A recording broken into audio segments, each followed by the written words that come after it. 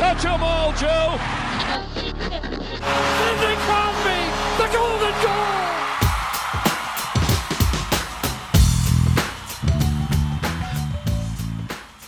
Today we have a special treat and challenge for the Backstage Project podcast audience.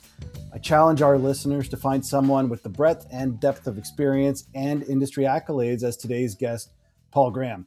Paul is the Vice President and Executive Producer of live event production at TSN, which is jointly owned by Bell Media and ESPN, for those who really weren't aware. Prior to joining TSN full-time 10 years ago, Paul was the Executive Producer of more sporting events than we have time to mention on this podcast. I distinctly remember my introduction to Paul one night during the London 2012 Olympic broadcast. We were in the control room in the main floor of the old Sportsnet studios at 9 Channel 9 Court.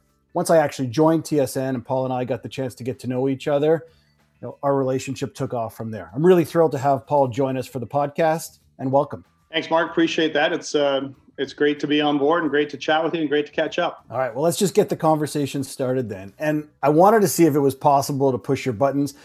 I know you're generally calm, cool, and collect in the kind of business that you're in, but I wanted to go in a little bit of a different direction to start. So I'm a Toronto boy through and through, and my family roots are actually from Montreal a little bit. And while I admire the Habs, I could never really cheer for them. And no chance I was cheering for them in '93 after the Leafs got knocked out by the Kings. But you're from out west, you're from Edmonton to be specific. And in the spirit of kind of reconciliation of the country, I really would appreciate your perspective of trying to explain this disdain that I've come to know that Westerners have for the teams here in the East. What's that about?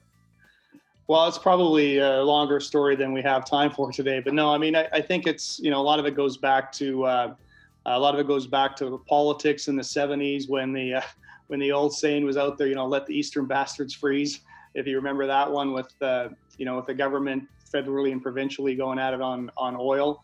But no, a lot of it just has to do with the West, and a lot of people that way back when that moved out West were frontier people and kind of did things on their own and were very loyal and very passionate to their teams. And in Edmonton and Alberta specifically, quite a storied time there when you think about the 70s and the 80s and a little bit into the 90s with the professional teams out there.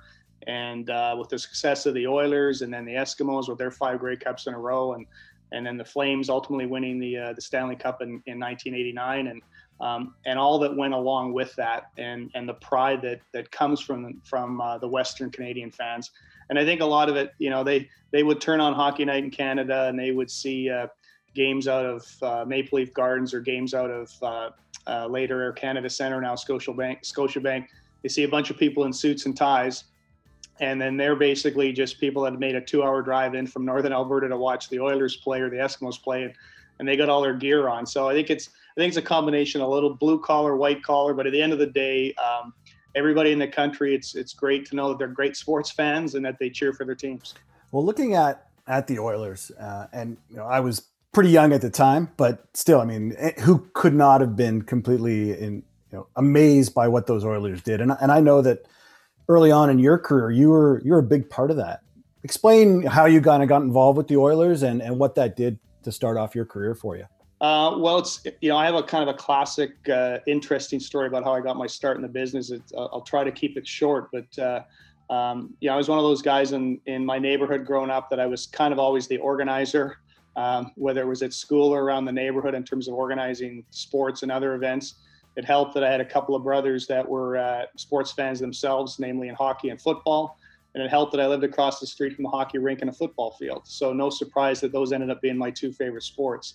And then later on when I went to Nate in Edmonton, which was in the neighborhood basically, I took an active role in a lot of the productions that were happening there. And one particular project that we had on was covering the college hockey team. And I was taking the radio and TV program there and had the honor of being the producer and director. Back then, we didn't have a lot of staff to go around. We just sort of winged it on the local community channel there. And one of my teachers previously, a guy called Mike Haney, he had worked in the business as a director and was now teaching, but he didn't like it. And so we had an opportunity to go back in the business to work at ITV, an independent station there. Now global television. And so he went back to work as a director. And then, as luck would have it, the Oilers came into the NHL in 1979.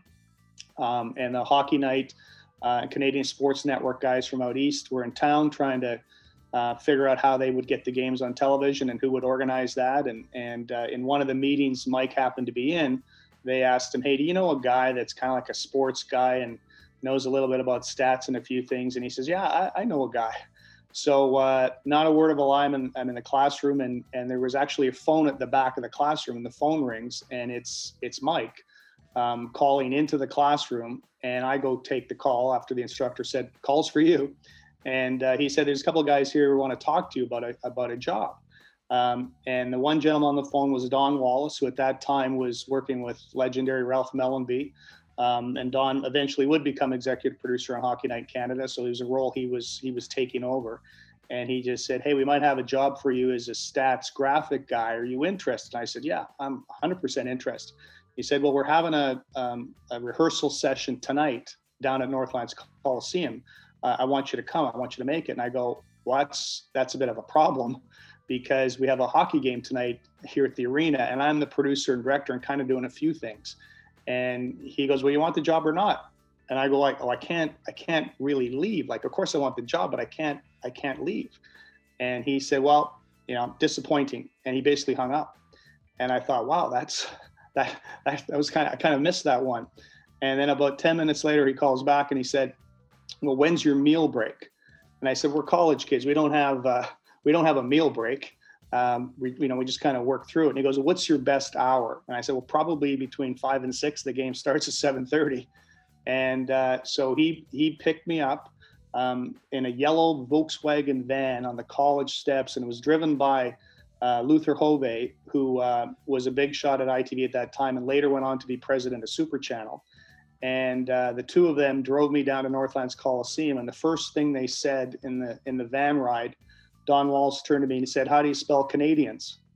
And I looked at him like kind of sarcastically. And I said, "You mean EN?" Because he was trying to trick me on Montreal Canadiens as an EN or an AN. And then that was sort of the start of it. And then I got a bit of a tutorial on a graphics machine at that point. And then that sort of led to many, many opportunities working on the Oiler broadcasts. And so in a long-winded way to answer your question, that was a great time to be working when the Oilers won their first Stanley Cup in 1984, and to really be close with a lot of the players. I mean, we were all the same age group. It was interesting to see Gretzky and Coffey and Curry and Kevin Lowe and Grant Fuhr and Glenn Anderson, and see those guys grow up not only as hockey players on the ice, but in a lot of cases as adults and individuals. So for anybody who was in that city at that time, it was a super exciting time, because you obviously had the success of the Oilers that everybody knows about. But in Edmonton at that time, leading into that, the big team was the Eskimos, because they were so successful as well, with Warren Moon part of that group. And so you just had a whole stretch of years in the 80s where there was nothing but winning hockey games.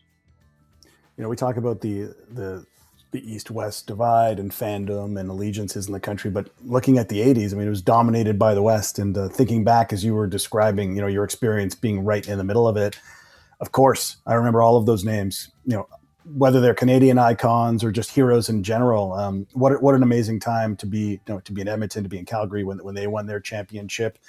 And maybe we'll get to it later in our chat today, Paul, but the psychology around how you got noticed at such a young age, and you weren't even really in your career yet, by these people who became legends and leaders in the business is a phenomenal story that maybe we'll have some time to talk about later.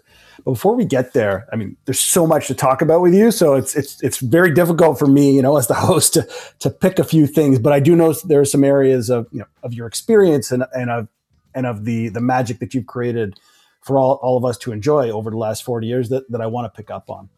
So earlier in our run here at the Backstage Project podcast, we talked to Rick Chisholm. It was actually our premiere episode.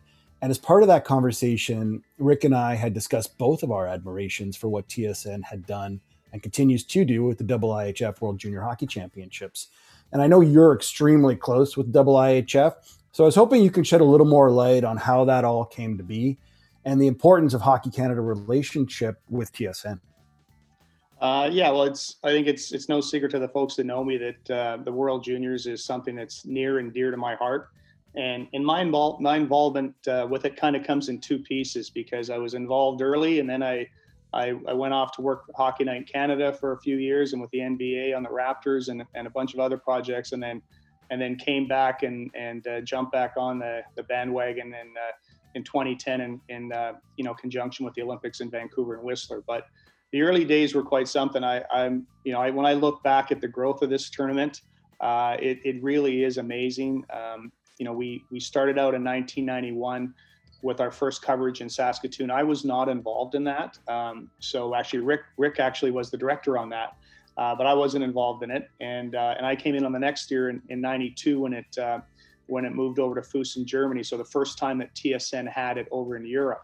And that began, I'd been to Europe a couple of times previously, but that began a very close love affair for me and my travels over in Europe that I think are well documented with a lot of our folks at TSN, but especially in the travel expense department. But in any event, the Füssen project was amazing when you think about it. Füssen is sort of a small mountain village not far from Munich. Picture kind of a Jasper or Banff or maybe even a Blue Mountain or Mount Tremblant, I guess, type scenario. And we went in there and we didn't even cover the first Canadian game because the idea from a budget perspective was to pick up Canada a little bit later on in the tournament, and then hopefully they would qualify for the gold medal. Back then there wasn't a quarterfinals, there wasn't a semi or bronze and gold. It was just you play 7 games and best record wins gold. Well, unfortunately that year, even though Canada had Eric Lindros playing on the team and a up and coming potential star goalie in Trevor Kidd and a forward, they had Daryl Sador on the team and Scott Niedermayer in the Hall of Fame, Paul Correa in the Hall of Fame. They had some great guys, but they just couldn't put it together as a team and actually finished 6th. And they had an awful showing, but we had a lot of fun. And so, we basically, there was only 5 or 6 of us from Canada over there. We had to work with a German crew that didn't know hockey very well. Our facilities were slightly embarrassing. I have a quick story where, to go off topic a little bit, but we stayed at sort of a lodge that was run by a woman called Mrs. Pfeiffer. It wasn't a hotel, it was a lodge. And she said, I locked the door at 11 o'clock. And I go, well, we're basically getting off the air and TV people like to go for a drink or two every now and then. So that's just not going to work. She says, just knock on the door and I'll come down and open it. So the first night we knock on the door about midnight. And the second night we knock on the door about 1. And the third night we knock on the door about 2. And every time she's coming down in her nightie, we've awoken her. And then the next morning at breakfast, she hands me the key. And she just says, just open the door when you want. So there was lots of crazy experiences doing that tournament, but we learned a lot, and we learned, me specifically learned, an important lesson is that relationships is key in these tournaments. And as it turned out, a young guy who went on to have a fairly successful career that worked very closely with me in that tournament with, then it was the Canadian Hockey Association, was Bob Nicholson. And, everybody knows Bob's name. He's the top dog now with OAG, the Oilers organization, and for many years, head of Hockey Canada in a president role. And for many years, he's been a vice president with the IHF. And Bob and I, to this day, have a very strong friendship, and that helped, move along the process of trying to grow the tournament. Our next year, 1993. I'm not going to go through them all, by the way. There's a long track record of success here and broadcast ratings. Our next year, 93, was in Sweden, and that began the run of Canada winning 5 gold medals in a row. And so you got a real education on how to put that tournament together. With the first 2 being in Europe. The first 3 being in Europe. The following year was in Czech Republic, and then we came back to Canada, and everybody in Canada was expecting. They got a taste of it in Saskatoon, and now we're in Red Deer with games at Edmonton and Calgary, and the tournament just started to explode in terms of interest.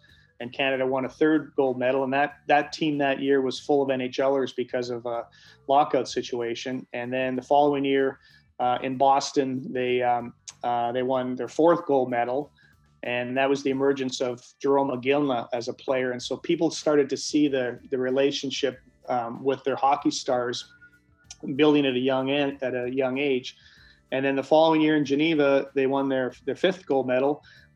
Didn't have a big role, but it's a name that's in the news today. A 16 or 17-year-old on that team was Joe Thornton. And so Joe started his hockey career based, in the World Juniors at that time. But I think the key to that tournament is that it kind of comes in two stages. It was just getting it down the road and starting to build the relationships and get the coverage out there where TSN was covering more games and trying to make a budget work. But back in those days, there wasn't a lot of support at the home base at TSN. It was nobody's fault, is that people went away on vacation at Christmas, and we would play reruns and best of shows over Christmas. And back then, Sports Desk was on hiatus. And so one of the things that then transpired was all of TSN really got behind the tournament. The TSN machine that is so well respected and revered in the business right now got going. And from promotions to news to marketing, every element, sales and advertising, got behind this tournament. And if it was up the first couple of steps, that really got it up 10 steps where it really, really got going. And then I think, when we talk about 8, 9, 10 years ago, the key to the tournament was the growth internationally. And I take great pride in a lot of that because, again, it goes back to relationships and working with all the federations at the president level, whether it's Sweden, Finland, Russia, Switzerland, the list, Czech Republic goes on, and having those relationships to help to try to build the tournament. And then what goes hand in hand with that is the networks over in Europe that then pick up the tournament. And what's happened, this tournament's always just been kind of this Canadian thing, and we love sitting around at Christmas and with our family and watching the games, and it's become our tradition. Well, it's starting to become and is now traditions in other countries. It's huge in Sweden. I mean, they do the same thing we do. It's huge in Finland. It's huge in Russia. USA piggybacks right with us. So, this year as an example, we're covering all 28 games of the tournament, and Sweden, Finland, Russia, USA are taking every game. And then the Slovaks and the Swiss and the Czechs are taking a number of additional games, along with Germany and Austria taking games. And we even have countries picking up the feed that are not involved in the tournament, like Belarus and Ukraine, and working on a deal with Iceland and Spain. So it gives you an idea of how much this tournament has grown in the 31 years that TSN's been involved. Well, so congratulations on that and continued success. It's an amazing property that I think as Canadians, we're proud of it in general. I know the Canadian team hasn't done as well recently as they did for that stretch that you were mentioning, but we're always looking forward to the holiday tradition. As a fan, until that tournament existed, there wasn't really that March Madness or the Bowl Championship Series in football and the NCAA that we could really look at and find the greatest stars in the game of hockey. There's obviously the Memorial Cup, but it kind of coincides with the NHL playoffs. And let's face it, not all the best players in the world are necessarily playing in the CHL. So that's where the World Juniors really rose for me in terms of its importance, because I knew that's where the best hockey is going to be played. So quickly changing gears more on the technical side for a second. You and I think we crossed over a few times in Las Vegas at a conference like NAB. This is where a lot of us broadcast and digital in the last 10 or 15 years gather to really see what's going on in the world and how to deliver a better experience to fans. And I know that you've been in countless demos looking at revolutionary tech that maybe hasn't even still found its way in the truck. But I've always been curious, whether it was when I was working at TSN or to today, as an executive producer, how involved are you in telling the engineers what to buy? Who's driving that innovation? Is it the network? Is it the property? Is it the advertiser? Is it the audience? Share what you can around how these decisions are made and how important these decisions are to the job of being the executive producer. Yeah, I would say it's a little bit of all of that. It comes in so many different ways. I mean, it changes every day. I mean, technology is playing such an important role in our world now, particularly with COVID. So the idea of you thinking that I'm going to plan for something that won't change in the next year or two is long gone. It's like, will it change in the next week or two? And budget clearly comes into a lot of what we do, and we try to discuss how this will work with Dome Productions, who's our mobile supplier, and what bells and whistles they're looking to purchase. And internally at TSN and CTV up at our main plant, we have technology obviously within the plant, and is there a relationship there to use some of that? And then so much of it is, and this is something that's always been very important to me, is that new technology is great in so many ways, as long as it adds to the production and doesn't become gimmicky in a lot of cases.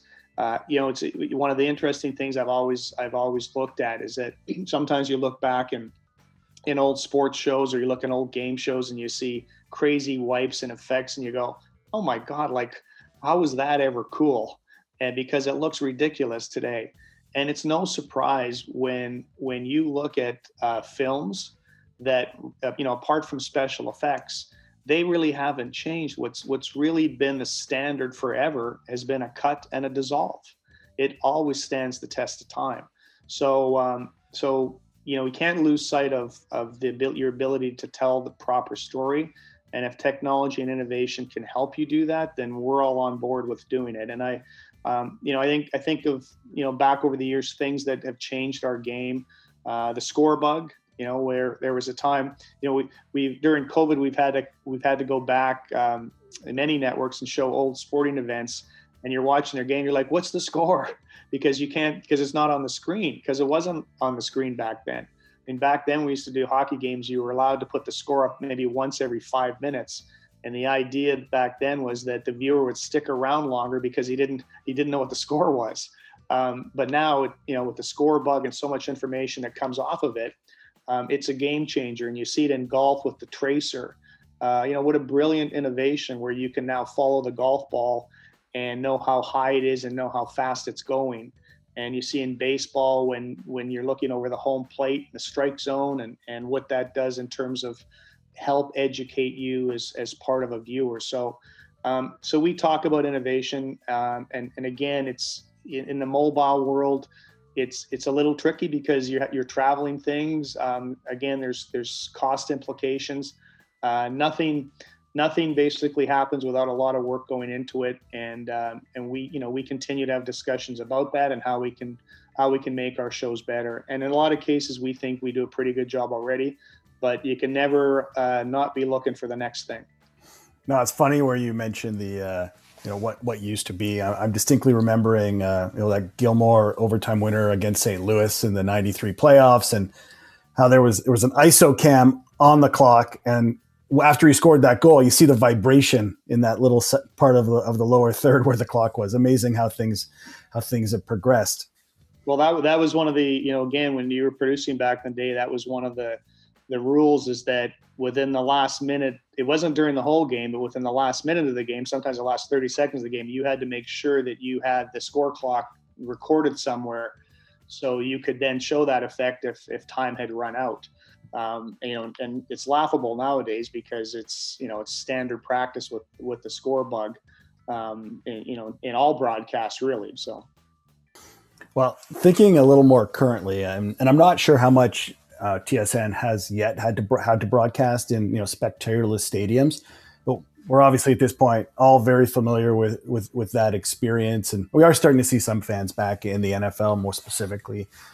Well, as an executive producer, as a fan, I'm looking to get your opinion on what has transpired over the last few months, and which league you thought did the best job of telling the story of whatever segment of the season they were able to run over the last few months, and if you want to pick up on any aspects of the production which you think might linger, just because of the reality of the world and what's going on. Well, it's certainly been an interesting several months. I've been lucky enough to be part of a group with SVG, where a lot of my peers are on weekly calls where we discuss the world, and how different sports are coming back, and different companies and networks are facing that challenge. So, involved in listening in early discussions with the PGA coming back, and and involved in the NBA and NHL and NASCAR, and you're getting information as everybody starts to come back in Major League Baseball and Major League Soccer, and we were, for a number of reasons, a little bit late into it, just because of the situation up here in Canada. But you hear so many different things, you see so many different things, and we all have a chance to see what's happened the last 6 months in terms of what's happened in venue. One of the things that's clear is that health and safety has to be, front of line in terms of everything we do, and dealing with a lot of that right now as we look forward to the juniors and then curling coming up. And you talk about, bubble situations and all that goes along with that. But one of the things that's so evident is we miss the fans. And I don't think people realize that going in, how important the fans are as it applies to the television coverage. And most sports include fans in their camera cut after a goal celebration or after a positive moment or a negative moment. And that all disappears. So how do you replace that? And one of the early things was, this will be great because, the fans drown out so much of the noise that happens on the pitch or the field or the ice or the court. And so we'll be able to hear more, because that's always been one of our initiatives, especially in CFL, is with live miking, is to get the audio closer to the fans so you can hear it. But then you realize that, well, there's a lot of language that goes on down there. And so much of the ambience is lost in it. So you have another challenge about making sure the sound is right within the building, so you're not hearing the players curse or say something inappropriate.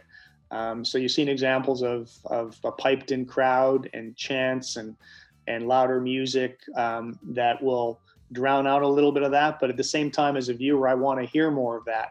So we've had to look at situations where censorship comes into play and delay comes into play so that language doesn't get out. You've seen different camera angles in different situations. I think drones have played a bigger part. Part of the issues previously with drones as part of production was from an insurance perspective and from a safety perspective, there was a reluctancy to fly them over the fans because, it might fall down. Even in Toronto at Woodbine, where we've been back with Racing Night Live, working with the good folks at WEG out there, that, there's no fans. So we've now got a drone. We just fly it over the stands and provide spectacular pictures. And you saw that in NASCAR, where they had a live drone in their coverage because it could kind of fly anywhere because they didn't have to worry about fans. So that adds to the coverage. And a lot of people have also said, this will allow you to put cameras in different places. And that's true. But I will say this, that I think the professionals in our business in all sports had already done a pretty good job in placing the cameras in the right positions. So I don't see a lot of movement that way because I think viewers are used to seeing it a certain way. And I do see some sports that have tweaked a few things and moved a couple of cameras around. But in general terms, I think you're getting a lot of the same coverage that we normally would expect. Yeah, I think it goes sport to sport in terms of a fan. I'm not going to put my executive producer hat on because I don't have one of those. But as a fan, some sports just work really well. I've been relatively happy with the NFL. I mean, if I was a sponsor, maybe not so much because those tarps aren't necessarily being shown as much as the sponsors would like. And in the NBA, I mean, getting rid of the courtside seats and putting a camera there, for the odd live action, but mostly replay, it's been a lot of fun. Watching the NHL and seeing more of you could describe this better than I can, but more of a steep, wide shot that just wasn't available because you couldn't get the camera that close or else the team wouldn't make any ticket revenue.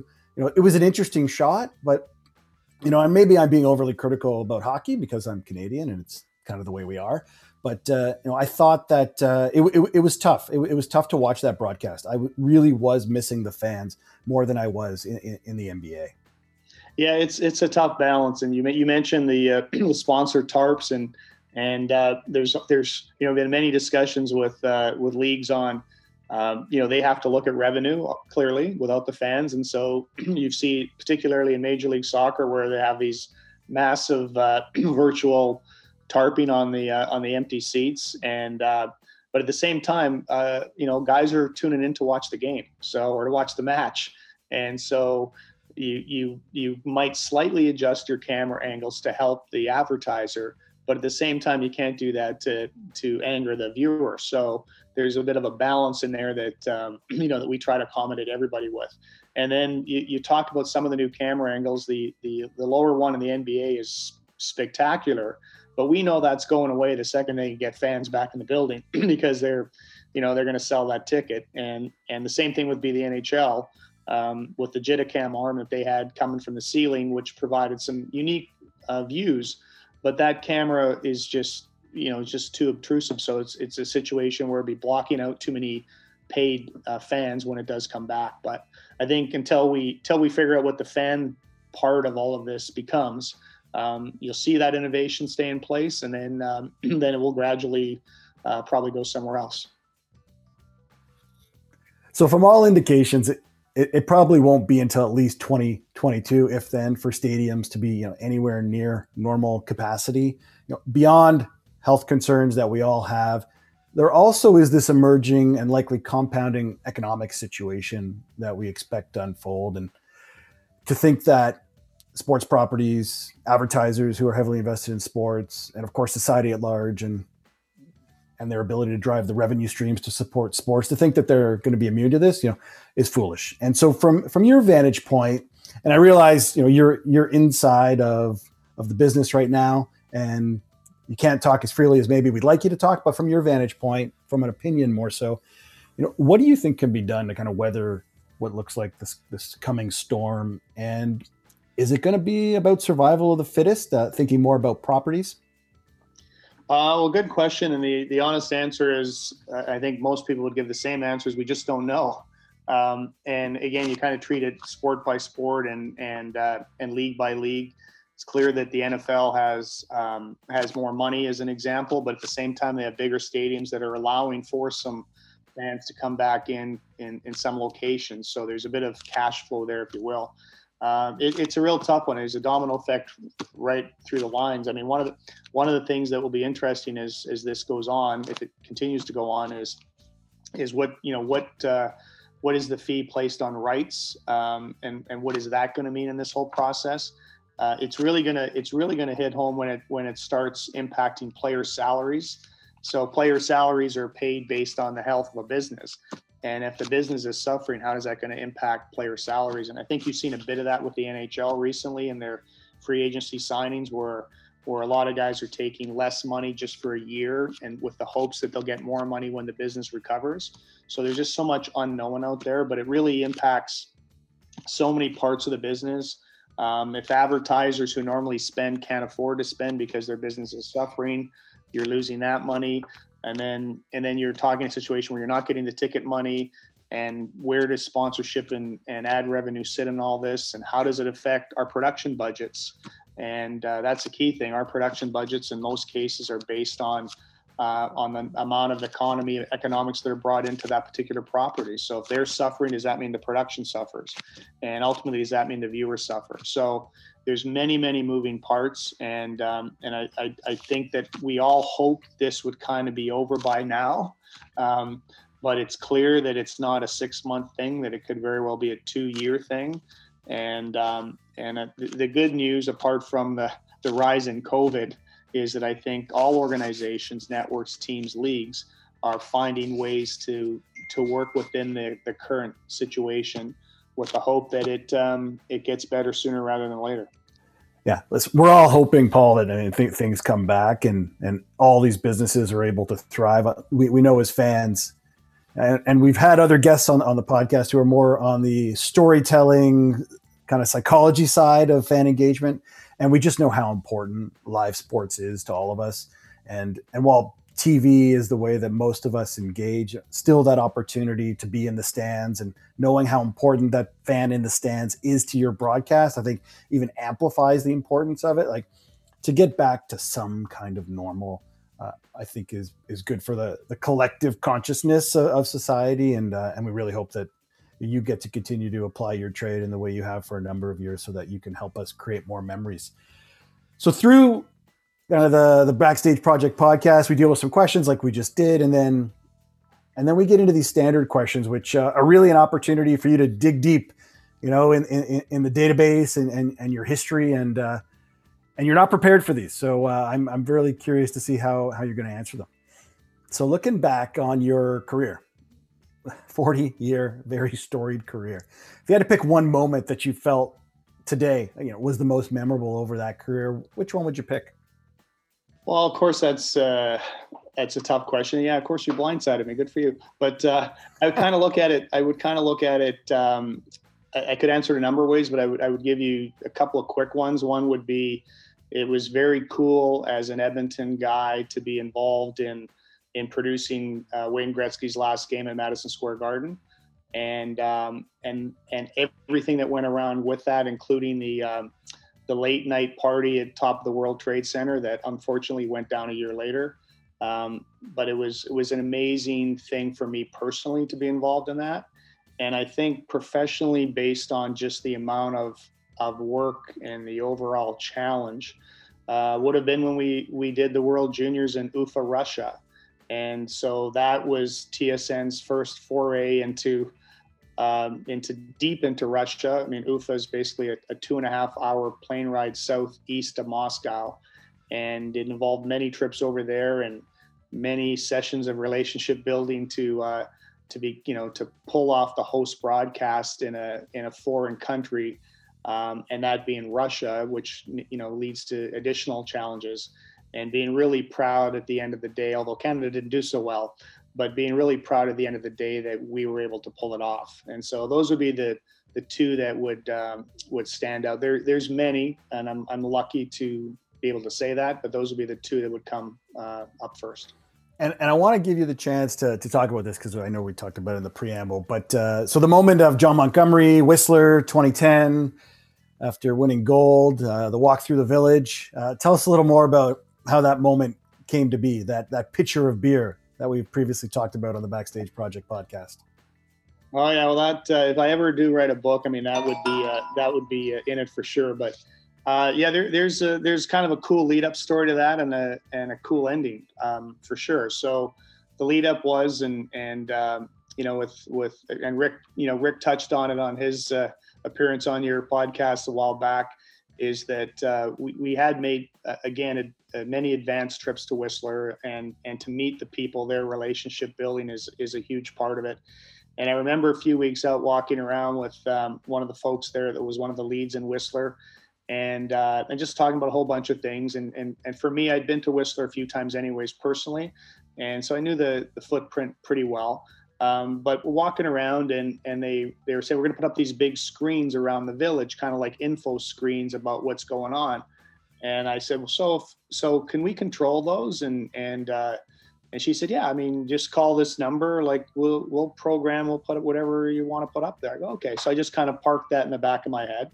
And then as meetings went on, we did have a protocol for safety if we were going to bring an athlete onto our main set in the square there where Jen Hedger was our host. So the protocol basically is that the athlete would win a medal, and if we were going to interview them, they would come down in an underground parking garage near our studio and near our control room, and we would meet them there, and then we would go down a very secure, quiet little hallway, and then we're in the bottom of what used to be an old ski rental, still is a ski rental place where we set up our control room.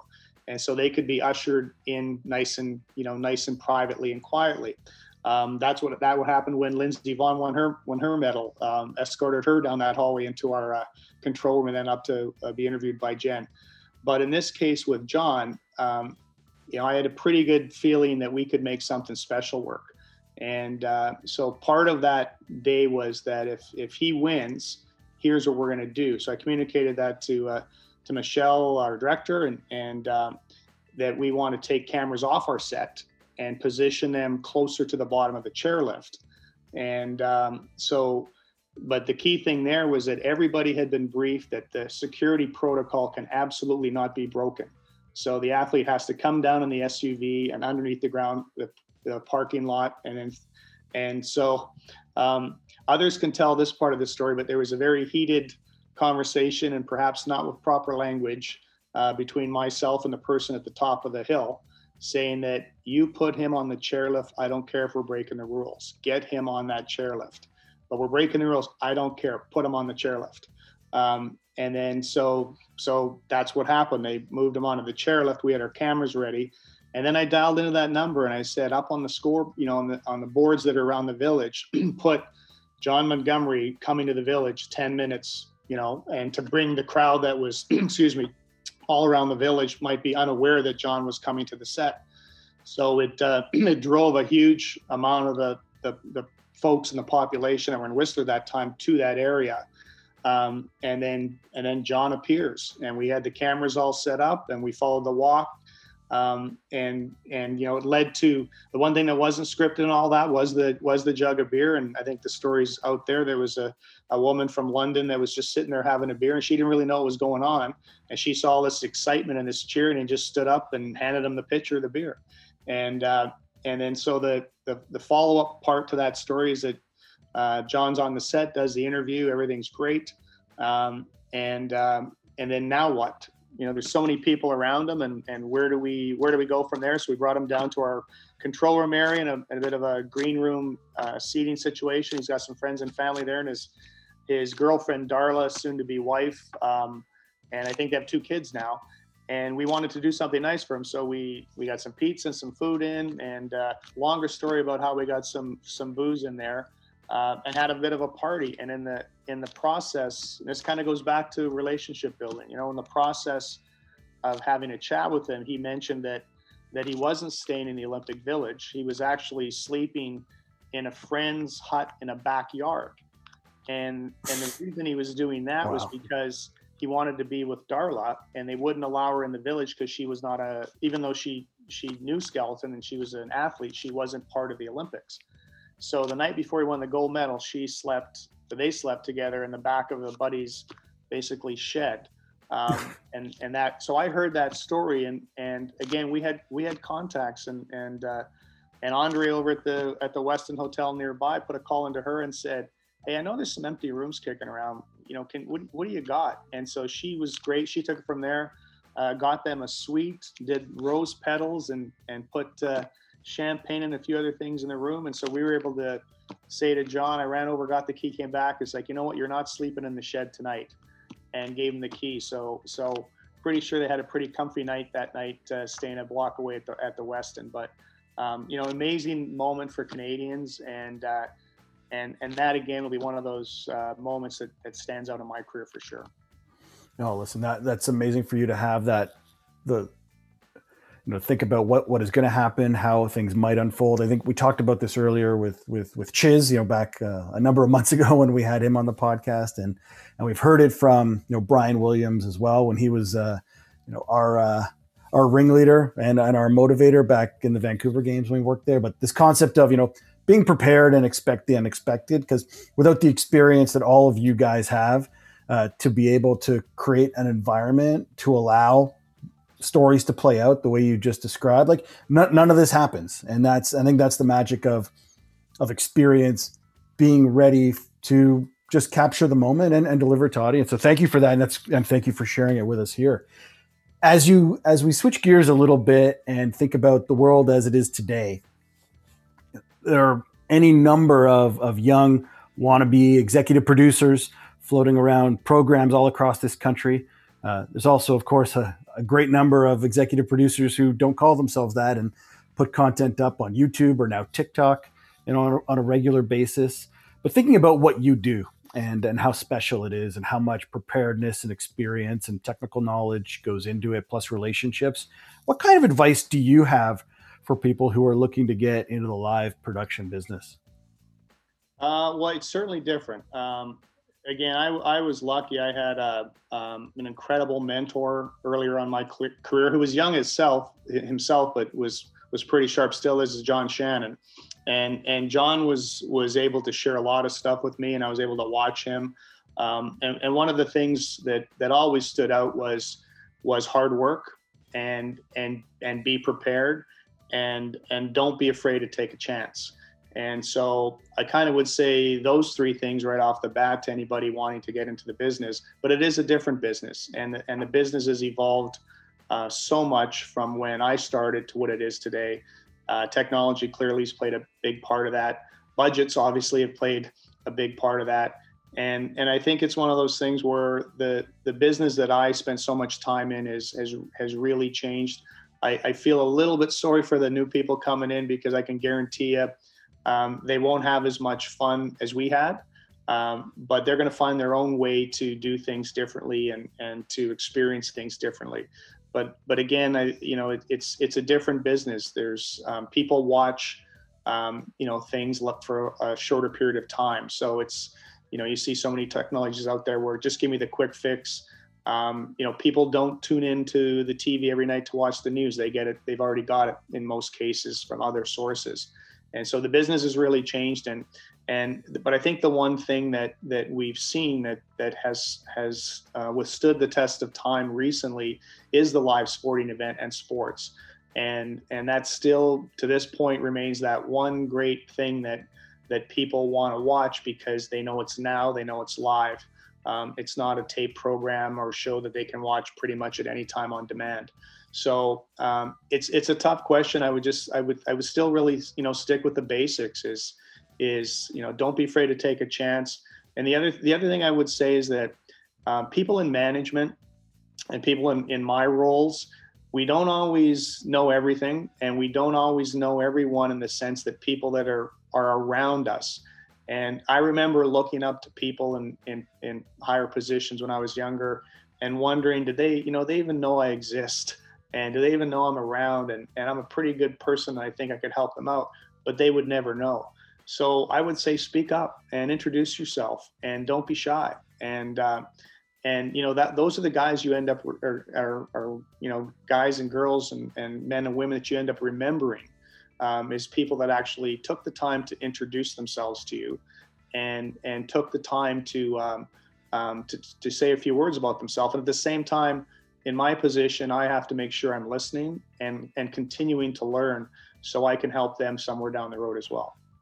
So that's amazing advice, and it's great to know that someone with your experience and your seniority at most successful sporting venture in Canada still has that mentality of introduce yourself. That's great advice.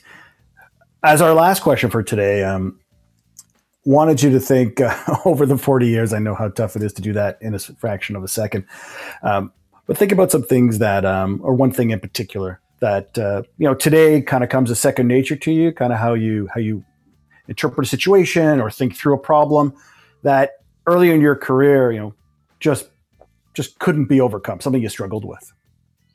Well, another good question. I think when you're starting out producing, one of the good things in my career is I did a bunch of other things before I got to sit in the chair. So I had a bit of a background in graphics and technical and camera work. And I used to sweep floors for SCTV back in the day. So, and it all came in handy later on. And I'm pretty good at sweeping floors. But in any event, when you finally get to sit into the big chair when you're producing and it's live, you don't get a chance to take anything back. It's already out. So you can't say I want it back, because you've already watched it at home on your couch.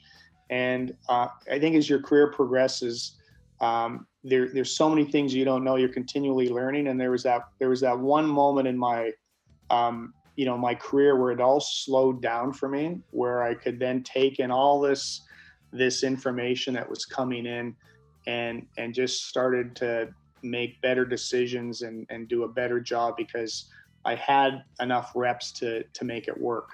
And one of the things that I focused on earlier, which may or may not have been a mistake, was almost everything else except the talent, because you had so many other things to make sure that worked, that sometimes you just forgot that the talent also needed some information and some coddling and some communication. And that's one thing I learned sort of halfway through my producing career, was to spend some serious time with the talent and making sure that your vision was their vision, or there was a collective vision. And so again, information that I would share with people starting out is it's one thing to organize everything and make sure it all goes to air properly, but the guys that the people at home really only know are the guys that are in front of the camera, the guys speaking to you. They have no clue who the heck we are putting the show together. So make sure that that your talent's on side with your plan, and make sure they're part of the team. And I think that that goes a long way to making a great production. Well, thank you for that terrific answer. And it was a great segue into kind of wrapping up our time today. I mean, what you just described about getting to know the people behind the scenes and having them prepare the people who are front of house, the on-air talent. I mean, that's why we created this podcast, so we can tell your stories that are super important, because we always see those people in front of the camera, but we really just don't understand enough about what happens behind the scenes. But this hour that we spent with you, we'll see how long it ends up being when Andrew gets his hands on the edit. But this has been a great learning curve for me to understand things that I just didn't appreciate till today. So I'm super glad that you took the time out of what I could imagine is a ridiculously busy schedule to join us. Appreciate that, Mark. And next time we do this, let's talk some more CFL, and hopefully they're back playing soon. The Backstage Project podcast is brought to you by Ready, Set, Go. They help organizations create extraordinary digital products. To learn more, go to readysetgo.design. If you would like to get in touch with Mark and the team at the Backstage Project podcast, please email us at info@tpbpodcast.com.